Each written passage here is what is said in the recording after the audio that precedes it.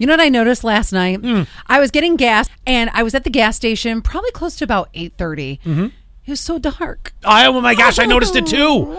And then I noticed it again this morning because the way the process goes is I get out, usually about the same time every day. And normally during the mid part of summer, it's like, we're in the mid part, but even up to a month ago, still very bright. Yes. Oh no, it was dark the whole drive in. Yes. The whole drive in. It sucked. I know it's changing. Now I have to tell you why Zach almost called the cops on Friday and thought that I was dead. Oh boy.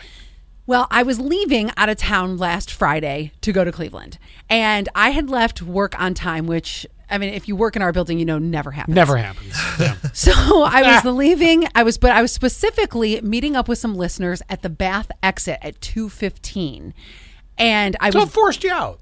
Exactly. I was bringing them some prizes they won since they lived, I think, in like Hornell and Canisteo Greenwood. Anyway, so as I get there and I'm waiting for listeners, I'm looking at my phone and I see my Airbnb guests are struggling to get in my house. They're not following my check-in directions. So I send her a message, and she was a little older. So I said, "Did you make it in okay?" And then she asks me, then she says, "Yes, but where is the second bed?" So my Airbnb is listed with 2 bedrooms, 1 bed, air mattress upon request. And I said, "There is no second bed." And she's like, "Okay, it's okay. I'll sleep on the couch." So what it was her son was going to Binghamton University. And when her and I were messaging before, I thought that he was checking into his dorm and she was staying at my house. Well, apparently her son was also staying at my house. Oh, before going in. Yeah. Before going into college. So that's understandable. Yes. So I'm like, okay, well, I have an air mattress, but I have to come back and I have to get it out for you. And she goes, "Well, if you have some sheets, I'll just sleep on the couch."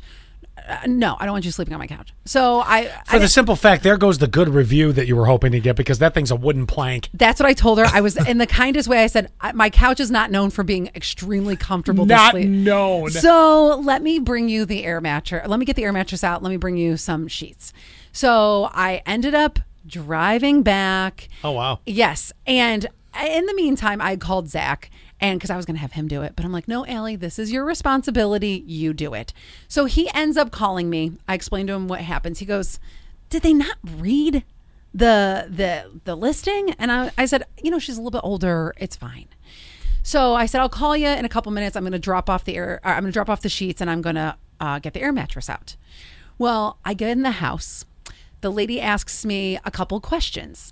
And where do you keep the butcher knives? No, she asks me things like, who are the pictures of in my hallway, which are my grandparents. Oh, yeah. She asked me what I did for a living. So I told her. She goes, "Oh, I am a former TV producer." Oh, wow. From New York City. Oh, very And then she tells me how she owned her own agency. Anyway, by the end of it, it was an hour-long conversation. Oh, my God. I found out her kid was in the NICU, and I'm like, "Oh, my gosh, we do a radiothon." And then I found out her everything. Yeah. Her husband left. Did you broach the subject of the giant mural of you and Junior on the wall? Oh, no, you took that down. I took it down. Oh, son of a gun. So anyway, I get back to my car at 3:56, and Zach sent me a text message that said, "If you don't call me by 4, I'm calling the Corning PD." Oh, my gosh. So I call him and I'm like, "I'm okay.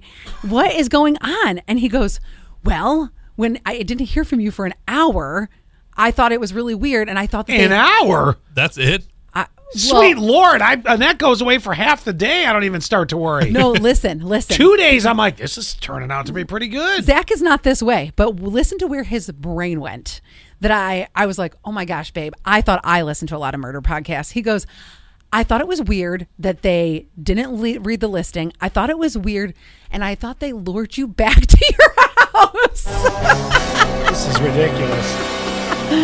And that something had happened to you. Oh, this is a true sign. You need to steer clear of the true crime podcast. It's time to take a break, people. Right. If your brain goes there. He goes, "Well, it's not like you to be back in the house for an hour." I'm like, "Oh my gosh, it's so funny." Wow. Yeah. Well, now I understand, but yeah, it's time for a break of the podcast. That is. Oh. Yes. Not from Zach.